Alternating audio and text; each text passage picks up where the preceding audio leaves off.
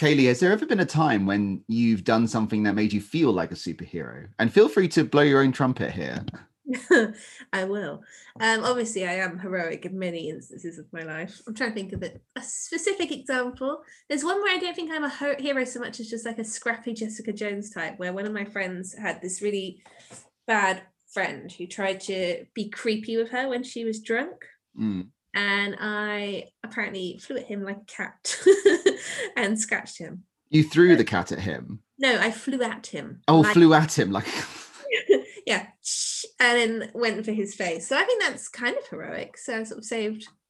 Heroic, savage. There's a fine line between the two. Yeah, so there was that. And then I'm sure I've already bragged about this to you once, but recently we had a flooding near our area, like the river burst its banks while I was walking the dog. And I didn't realize how bad it was going to be until I realized the bridge was underwater and we had to now wade through waist deep water. So I just picked up the dog and carried him to safety. Knowing your dog, I just imagine him on a palanquin, which only you are carrying, which usually they're carried by like 4 hulking bodyguards, but it's just you and your dog on there like. Pretty much, but he was more damsel in distress. He had his 2 front paws around my neck at one point. And he's not small. You've seen him. He's like quite a big dog. So yeah, but he's a total wuss. He is a complete wuss. He was just like, water, I can't do that. He was insane. Even just a bit of rain, I think I can imagine him being like, I'm not going outside. No, and it was scary for a minute. Like my foot got caught between like a stone and something else, and I was like, oh no, I'm trapped now in this rapidly rising waist deep water with a dog in my arms. But we made it. It would turn into what's that film? Is it 127 hours? Oh my god, yeah. But and you have to chop off a limb to survive. And I would do that over ditching the dog. I've since been told, like, if there is a situation like that, you should leave the dog. And I was like, who does that? That was evil. No, you can't leave a dog crying. No. And I also don't think he's like, you hear about these other dogs who are like, I saved myself while my owner's drowned trying to save me. I don't think he would do that. I think he would just drown. I've heard stories of like 3 or 4 year olds being at home and like their parent collapses because they're ill, and then the 3 or 4 year old rings the police, like does everything that they're supposed to do and stuff, and it's like really heroic and that. And yeah, I can't imagine your dog being that capable. No, I think you just like, I'll lie here. I got locked inside the bathroom because the handle came off, and I kept being like, Dennis, get help, or jump up and hook the handle from the other side. And I looked through, like we've got like a little bit of glass on the door, and he was just lying there. Just looking. I was like, well, you're not Lassie, are you? You're Lassie, he is not, no. Yeah, but otherwise, heroic-wise, no. I guess it's small, quieter acts of heroism that I'm more known for. Like, not known for, but I'm more likely to do. Like, go and help a friend out if they need me, type vibes.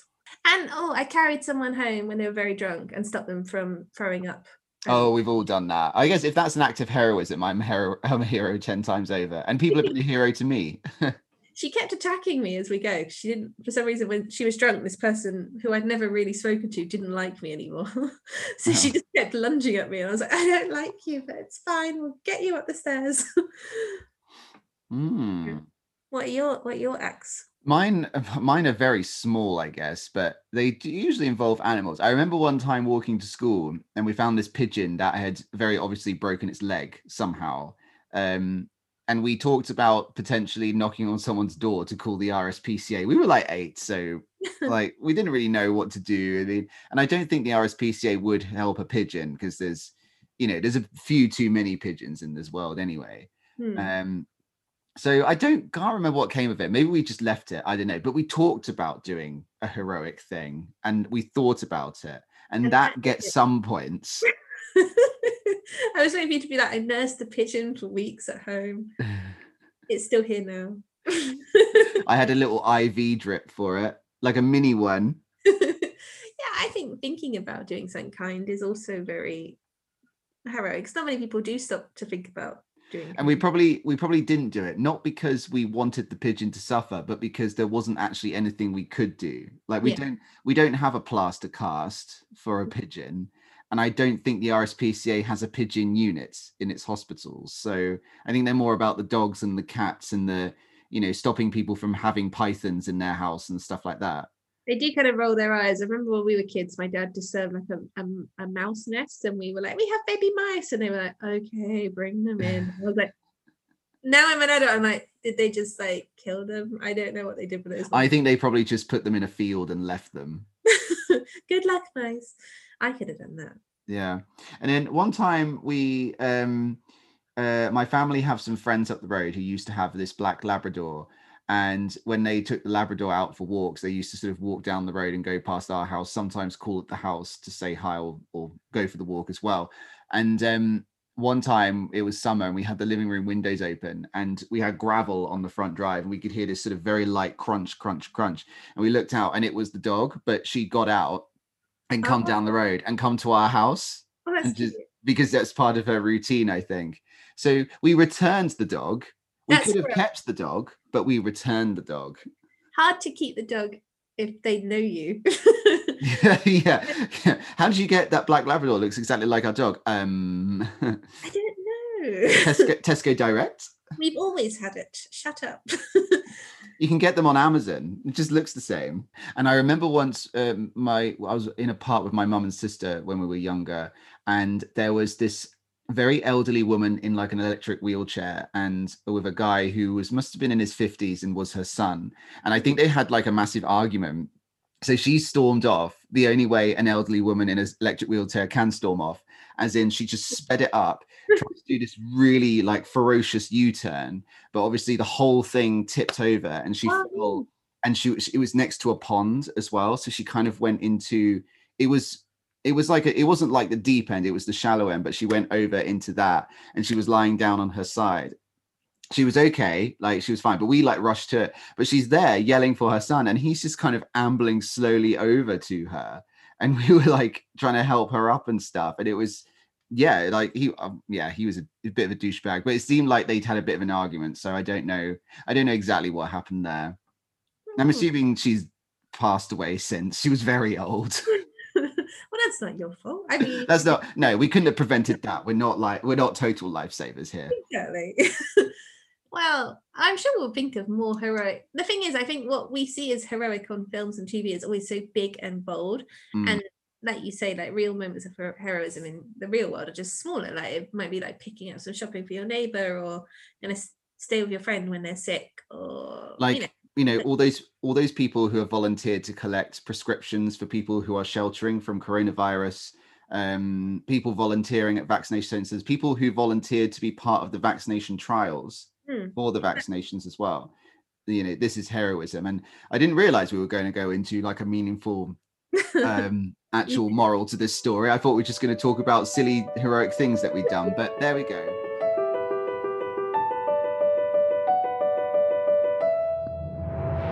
Hello, and welcome to The Marvel Virgin, a podcast all about the Marvel Cinematic Universe. My name is Paul, and I'm a Marvel virgin. And my name is Kaylee, and I'm a Marvel whore. For each episode, Paul is watching a Marvel movie or TV series for the very first time, and with my help, we'll be delving into the good and not so good aspects of the MCU, and navigating the secrets and intricacies of this big and complex universe. If you'd like to send in any questions, comments, factoids, or even if you'd like to correct anything we've said, after all, we're not perfect, then you can tweet us at The Marvel Virgin. We'd love to hear from you. Enjoy the show.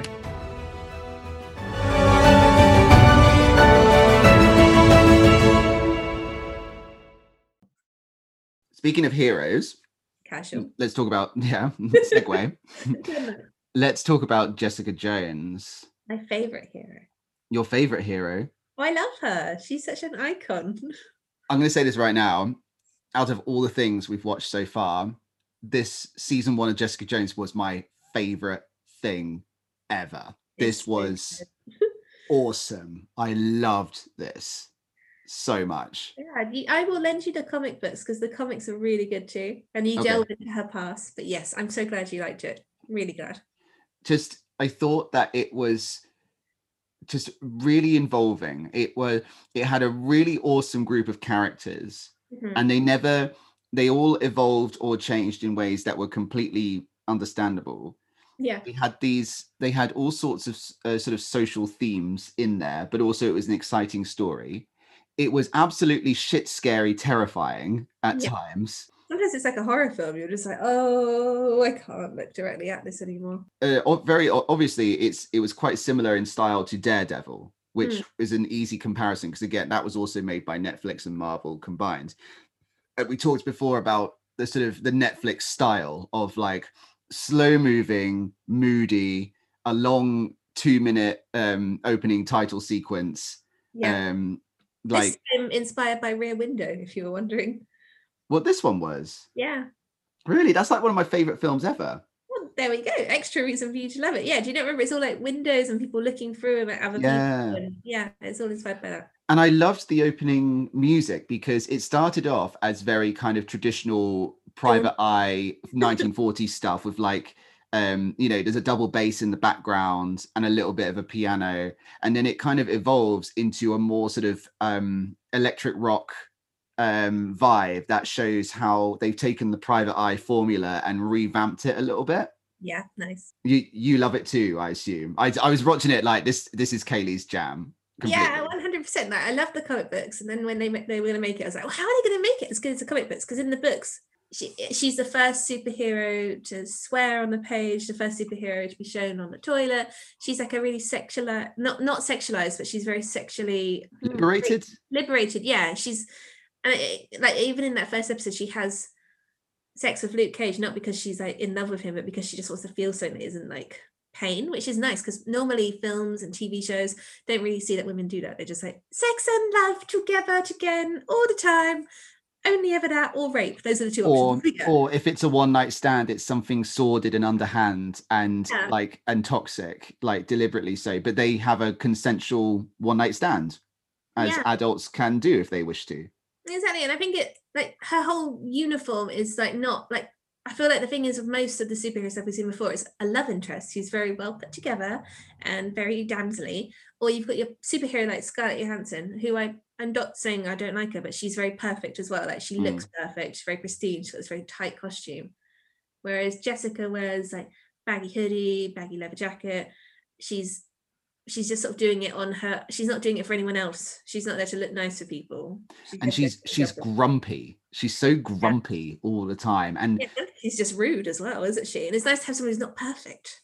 And also she like whenever so usually when superheroes sort of either discover their powers or are dealing with them, they have like a moment of I can't take it, I'm gonna kill myself, like Yeah. it's all very dramatic, and sometimes it works. But I liked with Jessica Jones, like she's kind of, she knows she has the powers, but it's more like an eye roll. Like Hmm. she doesn't really like having the powers, but she's kind of like, oh well, I've got to deal with this now, haven't I? It's a bit like like again, like having a dog, like you have it, and sometimes it really annoys you. Yeah, it is. And you get that great scene with her and Trish where Trish is like, this is the costume you should wear and wear this and your name could be Jewel. And she's like, that's a stripper name. This outfit is really impractical. Give me a camel toe. I can't see through this mask. It's just really like, yes, this is all the stuff we've all been saying while watching superheroes. She's very Julia Stiles in 10 Things I Hate About You. I'm like, yeah, she is actually. Like she's kind of sardonic, and sometimes that's a bad thing, but other times it helps her to see through the sort of veneer of fakeness that humanity can have.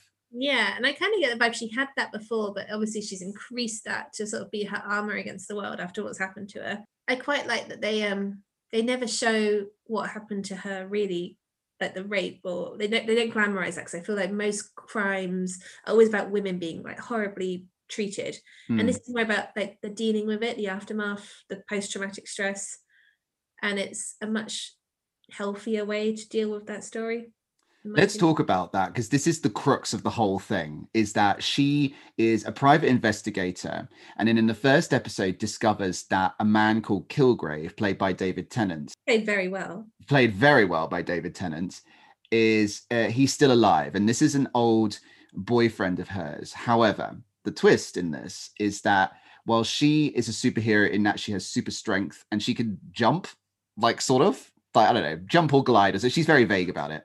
She's very in the comic book. She can kind of fly, but not very well. She's sort of like Right. bobs and stuff like that. Bobs, yeah, she bobs. Kilgrave is a mind controller, Mm. and their relationship was entirely abusive. and he made her do things. She eventually managed to escape from him. And the underlying, well, I say underlying, it's not really an underlying theme. It's a theme that's basically smashing you in the face with a brick, is about abusive relationships. And Yeah. where relationships, particularly where one person is very controlling of Yeah. the other. And in Kilgrave's case, it's quite extreme because he literally just walks up to someone and says, you know, throw this hot coffee in your face, and they just do it. It's yeah, it is extreme, but I feel like it does deal with like the fallout of like systemic emotional abuse really well. And there's actually I've got it. I went through my comic books and found a line where she describes it, which I Mm-hmm. thought was quite good. So she says, "In my mind, I can't tell the difference between what he made me do or say and what I do or say on my own. The only reason I know I wasn't in love with him is that I say to myself, how could I be? I hate him." And that's it. That's what my sanity is holding on to. How could I be in love with him? And it could have been very easy to make Kilgrave like a very sort of dramatic villain, Mm. but the dialogue that he has is very much the dialogue you would expect from someone, from just a regular person who is trying to control the other one in the relationship. So there's bits where there's sort of one flashback to when they're actually together. And it's when she's in the yellow dress and they're on the balcony, and she's thinking of taking her own life. She steps up onto the balcony and nearly throws herself off, but she doesn't in the end. Mm. And he kind of tells her off for it and is like really, really sort of mean to her. And then almost immediately then sort of puts his arm around her and says, "Don't worry, I'm here. I'm here." Yeah. And it's very obviously trying to make her feel like she's reliant on him Yeah. at all times. Very And insidious. it's so insidious, yeah. And other things like he mind controls people into killing themselves in various horrendous ways. But he then says, "Oh, I've never killed anyone." And she says, "Well, yes, you have. You've mind controlled them." And he's like, "Well, keep on telling yourself that. Keep on convincing yourself of that." Yeah, it was so uncomfortable to watch, and he made him so hateful. Also, like when you first see their first meeting, he does come across as like he ticks all the boxes of what someone charming should be. Because he's like, amazing, you're amazing. Like that was really impressive. We should go for dinner. Tell me more about you. Blah blah blah. Mm, But he's always that guy who's like smile on command and mm. like yeah he's and I think it's interesting as well. You don't see him for I think it's the first 4 or 5 episodes, isn't it?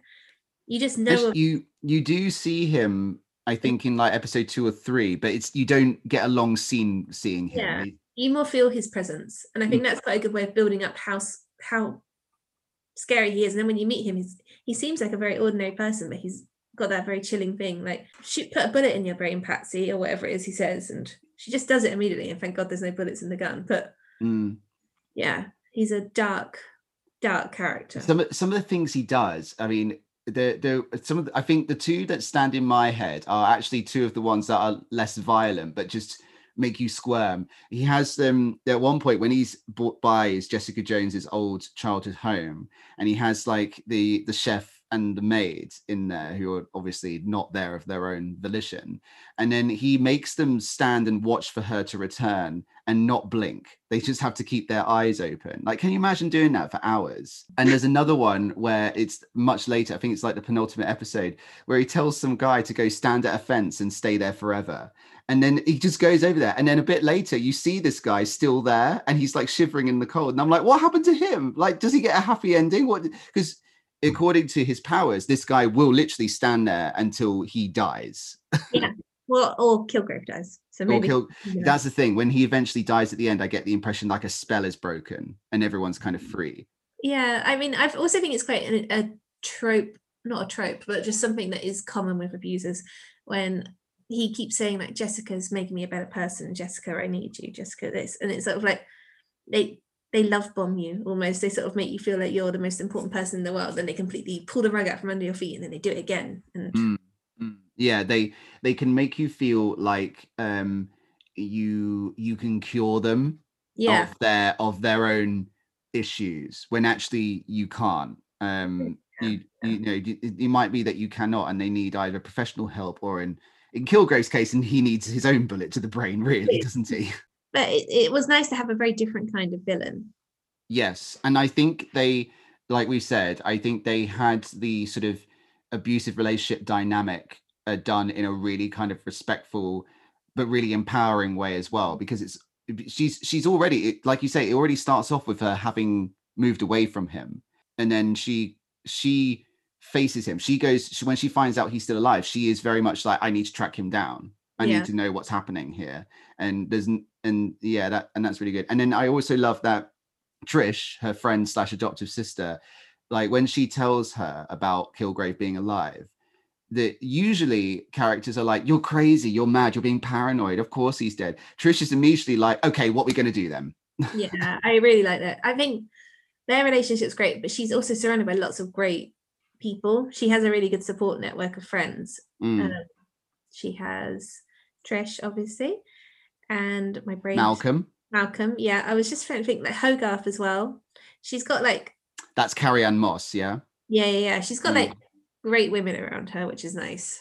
People that can help her out. Yeah. Even if they need a bit of help themselves, like Malcolm has his drug addiction, Hogarth has her own personal issues that we'll go into. Yeah. Trish herself has also conquered an abusive relationship with her mother. Yeah, she is. And therefore, I guess, it sort of sees things from Jessica's point of view. But I like how courageous she is. And even though she has no powers herself, she is sort of like, right, let's go in, let's do this, let's sort this out.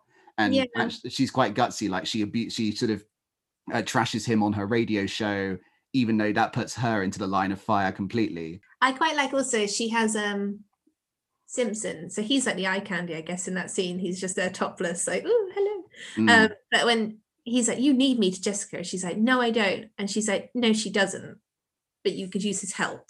I think she's good at reframe. Like, I feel like they would have been so easy for them to be like, yes, you do, because they're arguing about bringing this guy into the case, but they stop to be like, no, you don't need him, but it's to have extra help. And I think the whole thing of this whole series is about, it's okay to ask for help when you need it. Yeah. Which I think lots of people trapped in abusive relationships don't realize they can do. And it's okay to talk about it. It's okay. It doesn't make you a bad person. You're allowed to talk and reach out. Although I think it's understandable that Jessica Jones wouldn't ask for help, because I think because of how dangerous Kilgrave is.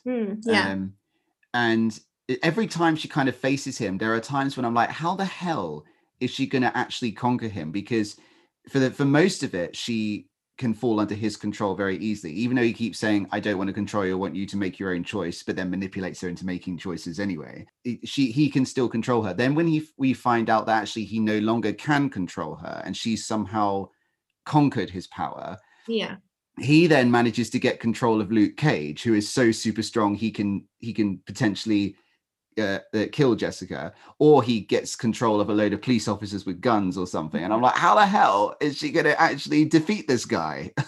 The stakes feel really high in this one. So high.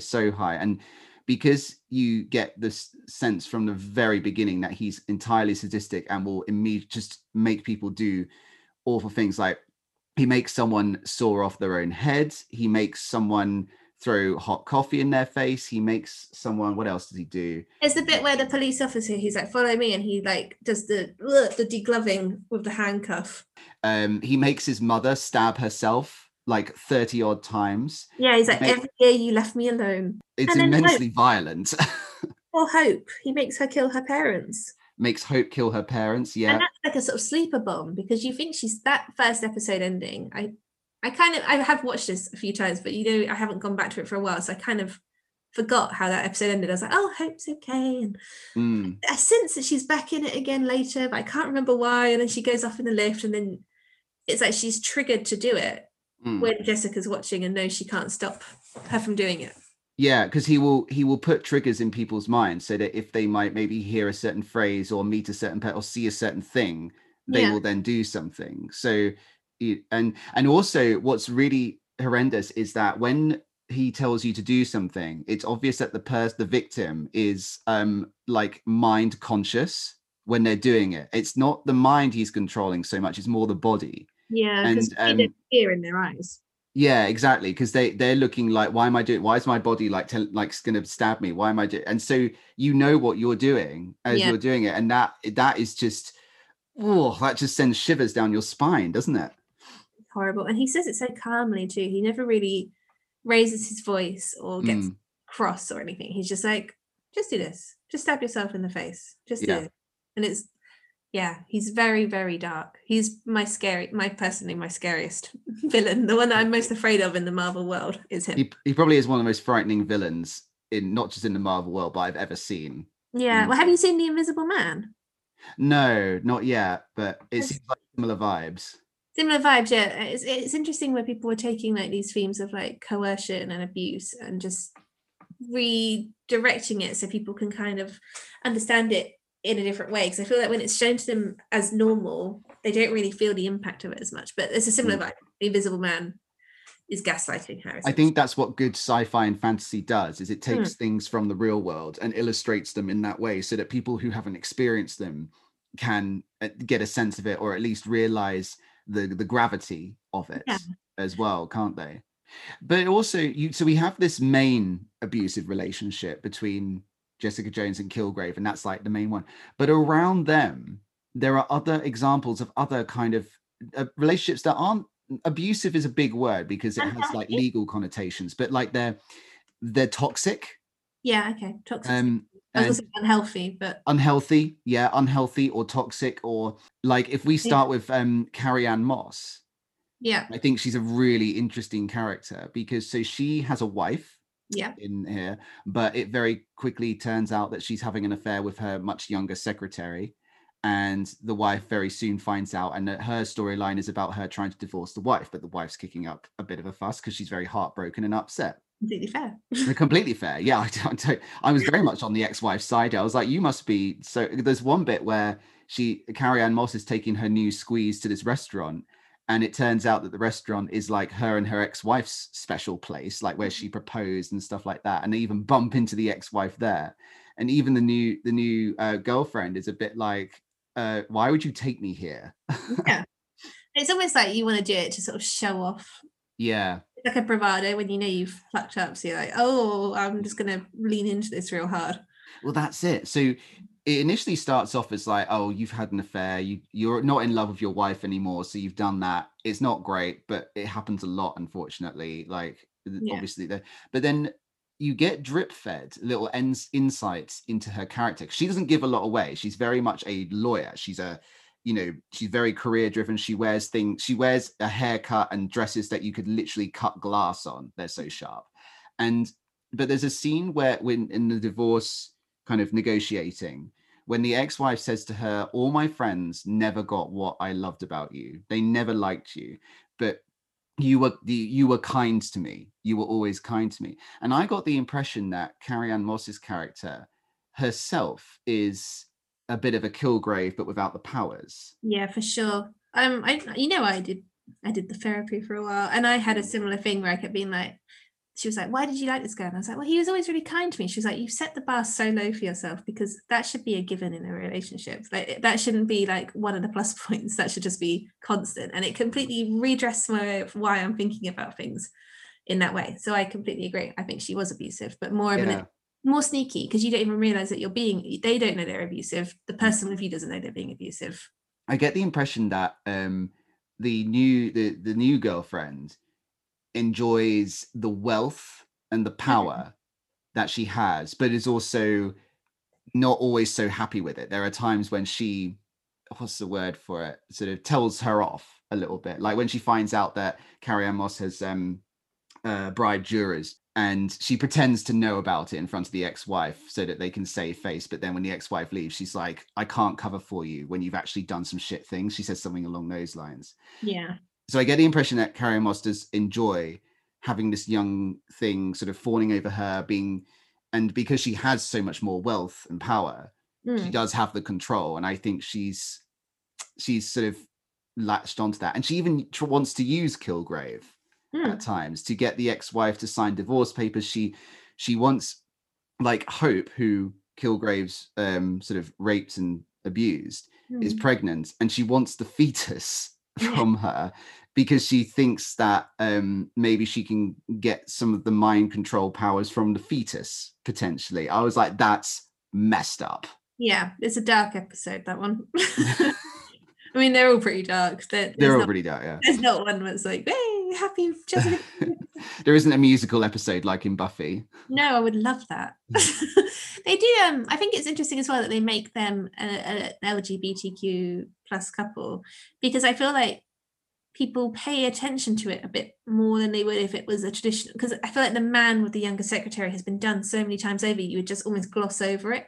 Mm. Do you know what I mean? Yeah, Because yeah. they've changed it. Even if they'd had like a woman and her husband and like a younger male secretary, like just flipping it makes it under the magnifying glass a bit more for people. I think it proves that an abusive or toxic relationship can happen to anyone, regardless of your gender, your sexuality. Yeah, but I thought she was a fascinating character, and her comeuppance, that whole scene when like Kilgrave orders the ex-wife to kill her like with 1,000 cuts, isn't it? And she's like going at her with a knife.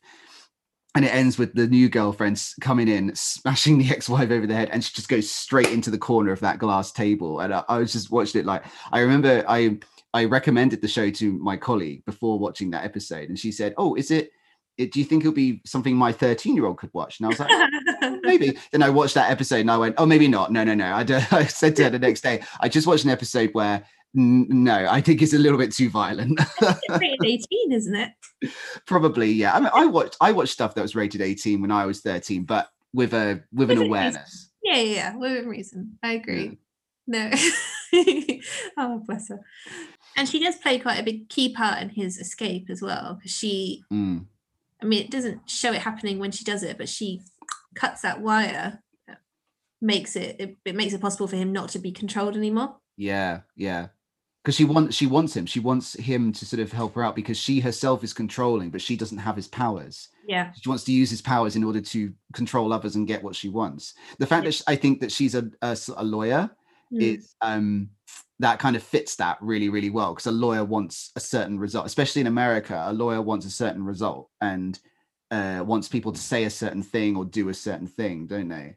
She's a very interesting character for sure. Really interesting. Definitely. And they had to do something a little bit different, because in the comics, Jessica is Matt Murdock's bodyguard. She's working in the law. She's working with someone in the law, but it's not who she would. Like, they had to change a few little bits. Like Trish's role is actually Carol Danvers, so Captain Marvel. Right. But obviously, she's getting her own movie, so they brought in Trish, who's, it's nice that they kept it up, because I think it's important for Jessica to have like these women around her and these characters around her to help shape who she is. Yeah, totally. I agree. And they are, you say she's like Matt Murdock's bodyguard, but they do have already some crossovers. So they have Rosario Dawson in the final episode, and which is a link to Daredevil. And Luke Cage, I know, gets his own. When he turned out, he's like, "I'm Luke Cage." I was like, "Oh wait, he has his own TV series. That's great." Like, there's a little sort of foreshadowing there. Yeah. So they're crossing over in a similar way to the Avengers. Yeah, I obviously I don't know what happens in the comic books, but I assume they do link up in there, but they're going to play around with that in the same way they did with the Avengers. But on top of that, there's another potentially toxic, abusive relationship, and that's Simpson and Trisha. Yeah. Which starts off fine, but then he gets into drugs. He's been in drugs and he's back into drugs, I think. He's going back into drugs. And it also is a nice contrast to Malcolm. Because it's like the different kinds of drug abuse there are. Because I mean, the one we always think of is like, someone who's living on the streets and, shooting up or whatever it is that they got their hood up and they got bags under their eyes and they're emaciated. Yeah. And then you've got like what I think is probably the more common kind of drug abuse nowadays is where people get addicted to like prescription pills and they're what's it called? Like, I hate the word, but like the functioning drug addicts of the world. So they're still able to carry on as normal almost. And he is, because he's got, although he's like a hero in that he wants to do well by Jessica and Trisha, he does have this sort of toxic masculine streak of like, I need to be the hero. I need to, because he keeps sort of turning up wanting to kill Kilgrave at times when Jessica's like, but I have a plan. She keeps shouting, I have a plan at him. And she does have a plan. He does. He almost either fucking it up or almost fucking it up by being like, I'm just going to get my guns and shoot. And then when that's not working, I think that's what drives him towards these drugs, because what he has are like these sort of adrenaline rush enhancing drugs that, like, the army might use or something, and Mm. that obviously makes him feel like he's powerful and he can do Yeah. things and But they're stuff. red, white, and blue pills, aren't they? So it's very like America. Yeah, a very the red, white, and blue. Yes, yeah, I didn't even think of that. I just kept thinking of the Matrix, but I think that's also because Carrie Ann Moss is in it. Simpson does even phone Trish, doesn't he? He's like, you need to just leave town. You can't do this. He's very like, Mm. you can't do this without me. If I can't do it, no one can do it. And you kind of don't really know. She's like, goodbye, hangs up. You don't really see her again until she pops up with her little gun helping Jess. So you're like, good. I'm glad you didn't listen to him because he's a douchebag. Again, another sort of toxic relationship kind of spinning around it. And I've also mentioned Trisha's mother as well, as like that. You don't get a lot of that. There's not much to say about that other than she was obviously like, she was a stage mom and was forcing her to be like famous and glamorous. She's like, there's scenes where she's sticking her fingers down Trisha's throat to like make her throw up food and that sort of thing. Yeah. And she's obviously still got that streak in her, like in adulthood. You got Jessica Jones and I guess Trisha at the same time at the center of this world where they've got to kind of navigate people who are dangerous to their mental and physical health. Yeah, and they've both gone in very different directions as a result, which is again quite a nice thing to do because everyone assumes you all react in the same way to being in an abusive relationship. So yeah, Jessica's like self-medicating with Bourbon, I guess, and pushing people away from her, whereas Trisha's sort of been like, I guess she's hard in the denial phase where she's very like, I'm very fine, I look great, and I'm very positive and upbeat, and I make lots of friends, and I'm doing TV, and nothing is affecting me. And it's quite nice to see the different ways it can go. Yeah, but then if either of them are going to encounter a past abuser, the other one's immediately like, no, let's sort this out. Let's help each other here. And strong work from Netflix to bring that in, to be honest. really strong work. Yeah. I also liked how in the movies, when someone has like a power, there's usually like bright lights and lasers and things like that. Whereas in Netflix and the series, and Daredevil was kind of like this, but Jessica Jones even more so, the powers are quite subtle.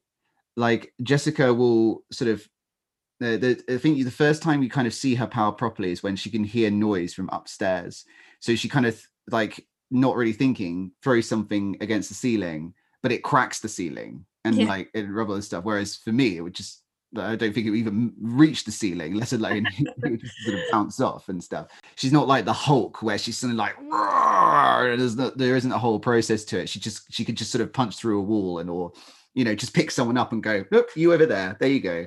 And then with Kilgrave, he just kind of calmly gives an instruction and the person just does it. It's a more sort of realistic and grounded way of depicting superpowers, I guess, because I guess that's how they would be. If you were super strong and you had a body as weedy as mine, you'd go up to like a house and just be like, boop, like that, just like pick it up. Thing is with the Avengers and stuff, they're the only real famous superheroes in the world, even though we know that there's other people with powers.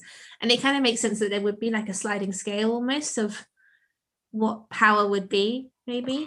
So you've got like Tip Top, like I'm Captain America, but even he, like his powers aren't glossy. It's just that he wears a suit and he is like the front face. And he has like they fight in a very sort of seamless and perfect way. Like he'll throw the shield, beat up some guys, and then catch the shield. Yeah. Whereas, like I said, Jessica Jones will just sort of push, but yeah, punch someone, like, or she'll push someone and they'll just fall a little bit further than they usually would. Yeah, I love that. I agree. I mean, it's good because it kind of makes her feel like a sort of hero you can aspire to be almost, if you want. I think the final episode, when her final confrontation with Kilgrave didn't feel as climactic as it should have been. But I liked that she defeated him by basically tricking him into thinking he has control and then turning the tables on him at the very last minute. And I guess with him, it did have to be a very quick thing, like literally the very moment of vulnerability. She has to very quickly just grab him and twist his neck and just do it. And I was quite shocked when I watched it the first time because I assumed he would be back in like other seasons because he's such a part of who she is, I guess. But it's nice seeing him. It's one of those few deaths where you think, fuck for that. I'm so glad he's dead. Yeah, and I guess if she doesn't manage to kill him, it can get a bit sort of exhausting. And I guess they do have to have a moment that says to the audience, you can defeat this. if you Yeah. are in a similar kind of circumstance. And I love that she uses that refrain of like, smile at him when he dies. Did it ever get explained how Jessica Jones isn't controlled by him anymore? The way I saw it was that she was sort of acknowledging, like opening, like almost that she acknowledged what he'd done to her and the control he had, like almost by acknowledging that he was abusing her, that she was able to see that it was abuse. Does that make sense? So seeing through it means that you don't fall victim to it anymore. Yeah, that's kind of how I got it. Which I is guess so. I thought yeah, I guess that's quite good, because I was kind of expecting quite a scientific explanation, because they say how you get controlled by him because it's like a virus. You yeah. have to be in a certain sort of vicinity of him, and it works for like a certain amount of time. It's like there's a sort of gas or something that he emits that makes people do it. And I don't know whether maybe her being in proximity to him for so long, she's built up an immunity or something. I was Yeah, looking for some kind of explanation like that was sort of both scientific but also symbolic. that makes sense as a scientific one. I just quite like the idea that maybe once you've seen behind the curtain, you can't unsee it. You know what I mean? Like in The Wizard of Oz, you're like, Yeah. oh, just a man. I mean, I've said this already, but I do like the idea that abuse is a very isolating thing. It makes you feel very alone. And I like that it shows that one of its messages is like by reaching out to people, you can like you don't have to be ashamed of what's happened to you. You can just reach out and your friends will be there for you, and there's always someone who will be there to help you, even if you have to call refuge or Yeah.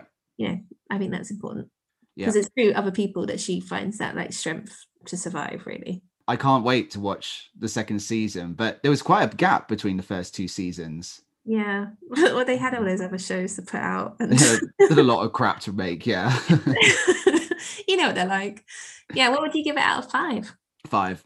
Excellent. Decent 5. Like it was, like I said, out of all the films, all the TV series, probably my favorite thing that we're talking about on this podcast so far. I was so into it. It was like Daredevil was good, but there were times when I felt like they needed a bit more in it to kind of keep it going, like especially towards in the sort of middle bit. It hit a bit of a slump and then it picked itself up at the end. Whereas Jessica Jones, I think, just kept itself going. It had enough storylines going on and enough characters without it being overloaded. It was just the perfect balance, I thought. That's the thing, isn't it? Because I guess Daredevil was only like 3 or 4, 5 characters max, whereas this has got, I don't know, they all feel really strong, like they could all have their own show almost. Yeah, and I think that where Daredevil had some humor in his friends, his colleague and friend. Yeah. But Jessica Jones didn't quite have the humor, but there's still a sort of sardonic feel to it. Like that she herself had this really kind of sarcastic sense of humor that didn't make you laugh as such. It wasn't goofy, but it made her really endearing and likable. And even though she's a grumpy person, but it's understandable why she's grumpy. She's been through a lot. We'll give her that. Yeah. Cool. So does it displace your top 3? Do they all move around? No, the top 3 is for films. Oh, okay. We're not going to bring it. Let's see. But if I were to do a top 3 for TV series, I guess it would be Jessica Jones, Agent Carter, and then Daredevil. But Daredevil will probably be displaced because, like, other than that, the only other TV series we've watched is Agents of S.H.I.E.L.D. And it's in your top 3? I can't believe it. It's interesting. I'd like to, at the end of this, we won't ever reach the end of it because they're bringing out more stuff as we speak. WandaVision's including about 9 or 10 new TV series within a year. Yeah, I know. But it'd be cool to do like a top 10, including the TV and films. This is the end of phase 2. Maybe we'll do a sort of end of phase review. Oh, nice. Let's do that. Okay, we'll do that in a minute. Yeah, definitely. I love how spontaneous this whole thing is. Yeah, do you want to do it now, or do you want to do it after your quiz? Let's do it now. Okay, so I mean that's my top. Well, yeah, I'd say TV series I put in that order: Jessica Jones, Agent Carter, Daredevil, Agents of S.H.I.E.L.D. Like those 4. And then with the films, and I'm going to look up the list of films. Okay, so overall phase 2 review of the films, and I'll say all films. So number 1 is The Avengers, the first Avengers film for me. Number 2 is The Winter Soldier, and number 3 is Ant-Man. Yeah, Ant-Man. And then I don't have them in an order as such, but I have like the upper quartile, which is like the Iron Man movies, Thor: The Dark World, although I know you hate me for liking that quite a lot. I just think you're doing it to be controversial as well. critically speaking, it's not one of the best films, right? I liked it. Okay. From a fan point of view, I will allow it. And then the middle quartile, I guess I'd put Avengers Age of Ultron. Maybe I'd bring the third Iron Man film down into there and the first two in the upper one. And then the lower quartile will be Hulk and the first Avenger, Captain America, the first Avenger. Oh, and Thor, the first Thor would be in the middle quartile as well. Interesting. Okay. And that's Cool. what about you? Have you changed your mind dramatically on any of them? So I do like Ant-Man a lot more. Like it was always in my top 5. But I'm going to put it, I don't want to order them because it makes me feel like I'm betraying them. So I'm going to put it in my top 5 still. My top 5 in no order remain Ant-Man, Guardians, Winter Soldier, Avengers, and Iron Man 3. Cool. Yeah, I think they're not ordered. And then, yeah, my TV is probably very similar to you. Although I'm like, I just don't know, like between Peggy and the Daredevil. I think they're on an equal footing. So it goes like, Jessica, those two. And then way down at the bottom is Agents of S.H.I.E.L.D. Yeah. Well, the Peggy Carter thing we can think about because the next episode is Agent Carter season 2. So exactly, I think it will. She's a great character. I love Agent Carter. I love Peggy. I like how Hayley Atwell was the female lead in one of the films and then kind of gets a cameo in not just other films but the TV series as well. Yeah, she basically is doing a Sam Jackson. She's like, I'm in all of them. Then every now and then they're like, let's bring in Hayley Atwell, and she's like, okay. Well, I would never say no. I'd be like, good, constant money, I'm coming in. I know, I agree. Shall we do a quiz? Let's do it. Hang on. Whoop, whoop, whoop. Notes. Okay, first question, you know it. What do you think it got on Rotten Tomatoes? I think it's going to be high, 97. Well, you went a little bit higher, but 94. You were very 94. good. It's a good one, isn't it? I thought in the 90s for this, surely. I can't be that detached from reality. What do you think Kristen Ritter had to do before filming began? Get fit? Like physically fit? She did, but you know what? It's nice because she had to put on 10 pounds in muscle. Really? So she had to train for 2 months and bulk up her muscle, which I think is really interesting because most women, it's normally the other way, isn't it? Usually it's lose weight, yeah. Yeah, so that was nice. What colour is Kilgrave associated with? Purple. Yeah. He was always in purple. So in the comic books, he is purple. Oh. And everything. He's just like entirely purple. So that's quite. So they didn't make him purple because they didn't want another Red Skull moment, maybe.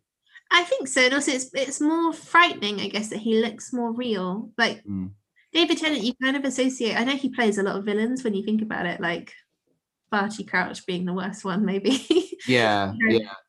But he's also never been very charming and like kind of like the thinking woman's crumpet type thing. So when he pops up as this guy, you're like, oh God. But then since then he has played a lot of villains. So because he's doing all his sort of Doctor Who mannerisms and forms of speech and stuff, but also he's psychopathic. Yeah, which makes it so much more scary because you're like, I could see myself falling for this guy and then getting trapped in this cycle. And also, I think purple's a good choice because it's a very rare color to appear like naturally as well. Like that's why it's associated with royalty is because it's so expensive. So I guess he's going to stand out compared to sort of whatever else is around. Yeah, definitely. I always find it funny in Disney films that they're always green, aren't they? All the villains are associated with that really lurid lime green almost. In the comics, Jessica Jones went to high school with one of the other superheroes. Do you know who it was? Ooh, I don't know. It's Peter Parker. That would make sense, yeah. But she has a little crush on him. And after her accident, he tries to reach out to her. She's like, you don't know what it's like. And I'm like, oh, but he will. Yeah. And actually, she's very aware of the superhero world in the comic books. Like the comic books is much more, superheroes are a really big part of the world. It's very open. Like they're almost icons. So she masturbates to the Human Torch. Nice. She's at school with Peter Parker. Her dad works for Tony Stark, and they're all very out there. And so when she talks about becoming Jewel, do you remember the superhero. Yeah, She does yeah. actually do that in the comic books, and she's got like that costume and the purple hair, and she's Jewel for a while and flies around. They are going that way in the Avengers movies, but the TV series is more like everything's still a little bit underground. It's like you've got the Avengers who are like the icons, but there's a whole load of other ones who are staying underground. It's dealing with the more sort of economically disadvantaged people, I guess. Whereas the Avengers all come from slightly sort of wealthier back. Well, I say slightly wealthier back. Tony Stark's freaking billionaire. Much wealthier backgrounds. Yeah. I think it's good that they didn't show her in that costume as well, because it kind of it undermines her in the comics It as well. wouldn't fit her. I think they should have a scene where she wears it. She goes, "I feel stupid." Yeah, she does look silly in the books, and like that's how he gains control of her while she's in costume as Jewel, and he kind of ruins that superhero for her, and that's why she won't wear the costume again, because she doesn't want to be. I think that she does actually try and be another superhero. She gets another costume. I can't remember what it is. I have to reread them. What genre do you think they took influence from? Horror? No, film noir. Noir. Oh yes, of course, yeah. They said the line between what's legal and what's not legal gets very blurred, and her drive is not always necessary to solve the case as much as it is to pay rent. And people having to go above the police's heads to get the justice that they want as well. Yeah. So Showman and Melissa Rosenberg are expected to be inundated with viewer complaints about one particular scene. Can you guess what it was? Oh God, it could be anything. I'm not sure. So she was worried about the abortion storyline and people getting cross with that. Right. Yeah. Because it was interesting how Hope didn't think twice about it. She literally just threw that pill down her, didn't she? Yeah. But as it turns out, she wasn't hit with complaints for that, but for the it's actually so depressing. It didn't come out that long ago, but for the relationship between a white woman and a black man. Really? Yeah, people were really, well, I say people, some idiots in the world probably voted for Trump. They were very that just makes no sense. Like I'm pro-choice and stuff when it comes to abortion, but I would have expected there to be more outcry about that storyline than about an interracial relationship. Yeah, because I guess the first one is rooted in some people's, warped beliefs or religion, and you can kind of see that it would be I don't know. I can kind of see how that would still be a problem for some people, but or even for people who are okay with abortion happening, they might be concerned about it being presented in quite an insensitive way. Yeah, and they might want a discussion about that around it. But yeah, they might be like, it has to be an evil person. Maybe people just want to have an abortion because they don't want a kid. Like that, you could see that there's lots of little facets, but no, it was that. And also, her picture ended up on a Rosenberg. Her picture ended up on a hate site because she's Jewish. Really? Yeah. The world's a crazy place. Really, it is, isn't it? It's just it continues to baffle me. I don't know why. Because at this point we shouldn't be shocked anymore, and I know we shouldn't be. We should just be like, right, get this out. But like, I can't even think when this came out. It wasn't that long ago. Netflix hasn't been around making the stuff it's been making for so long. But no. Anyway, I've already told you the answer to this, but let's see if you were listening to me. Who was Trish Walker originally meant to be? Captain Marvel. Yes, she was. I was listening to you. What a horrible moment for you otherwise. Can you guess who the original choice for Kilgrave was?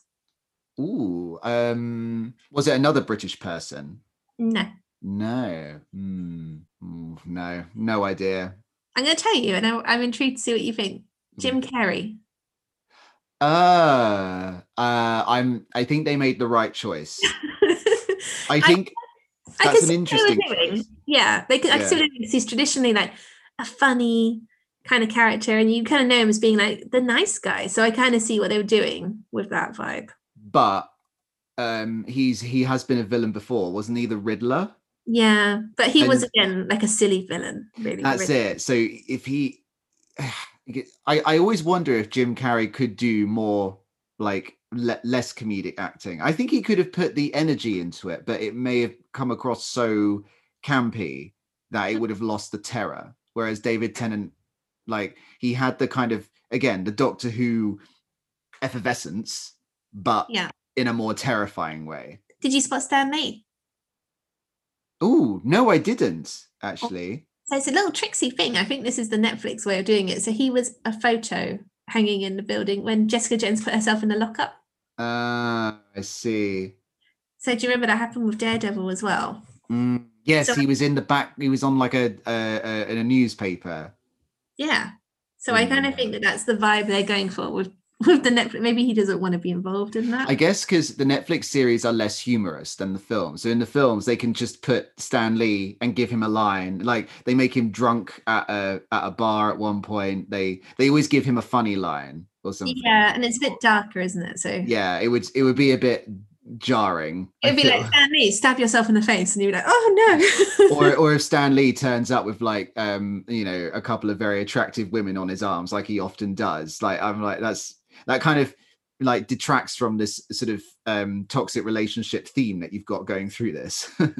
Yeah. What did you? This is more just like my own thoughts. What did you think of her relationship with Luke Cage? You know what? This was the only part where I wasn't massively interested. Hmm. I didn't find Luke Cage very interesting in himself. I think he was a bit too gloomy and a bit too just too moody and a bit one note. Maybe I'll think differently once I watch his series and they expand on him a bit more. But I Yeah. wasn't this was the only bit where I wasn't massively engaged. So I was quite glad that it wasn't, used constantly. I liked when he came back towards the end and she had to kind of face off against him because he was under Kilgrave's control. I thought that was a good twist, but I didn't feel like their relationship bubbled. There was no like crackle there or anything. I think they didn't want to do too much with him because of his own series, like you said. But, I mean, in the comic books, they're cool. They're a cool couple because they're very on, off, very on, very on, Yeah.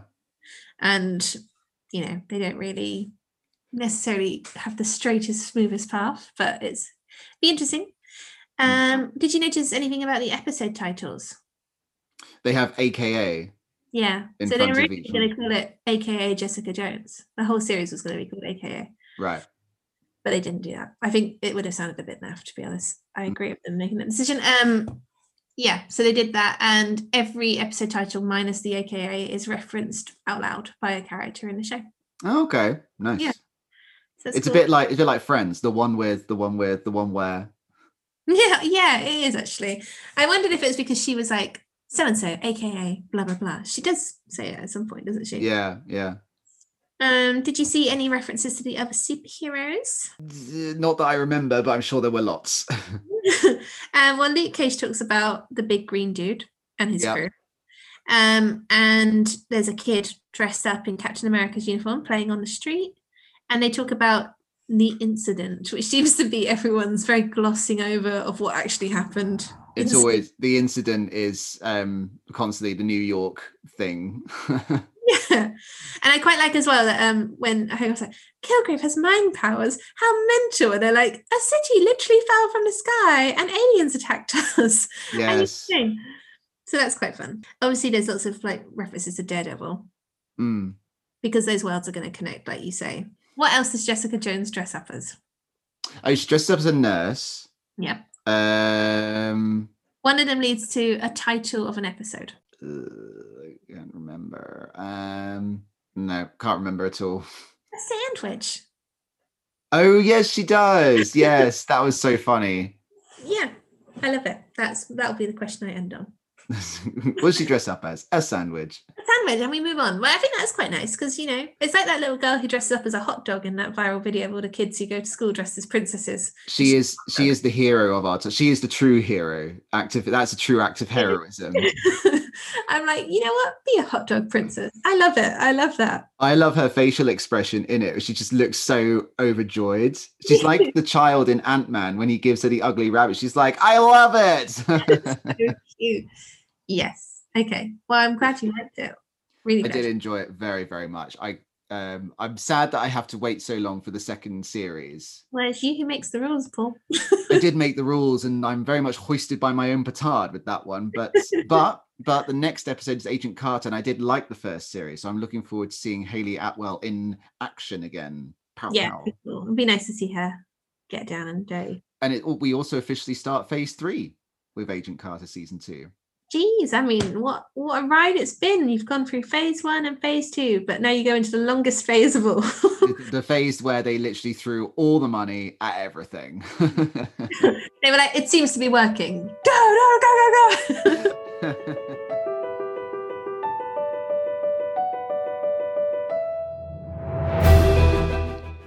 You've been listening to an episode of The Marvel Virgin. If you'd like to join in the conversation, you can tweet us at The Marvel Virgin. We hope you enjoyed the show and that you'll tune in to the next fact-filled episode.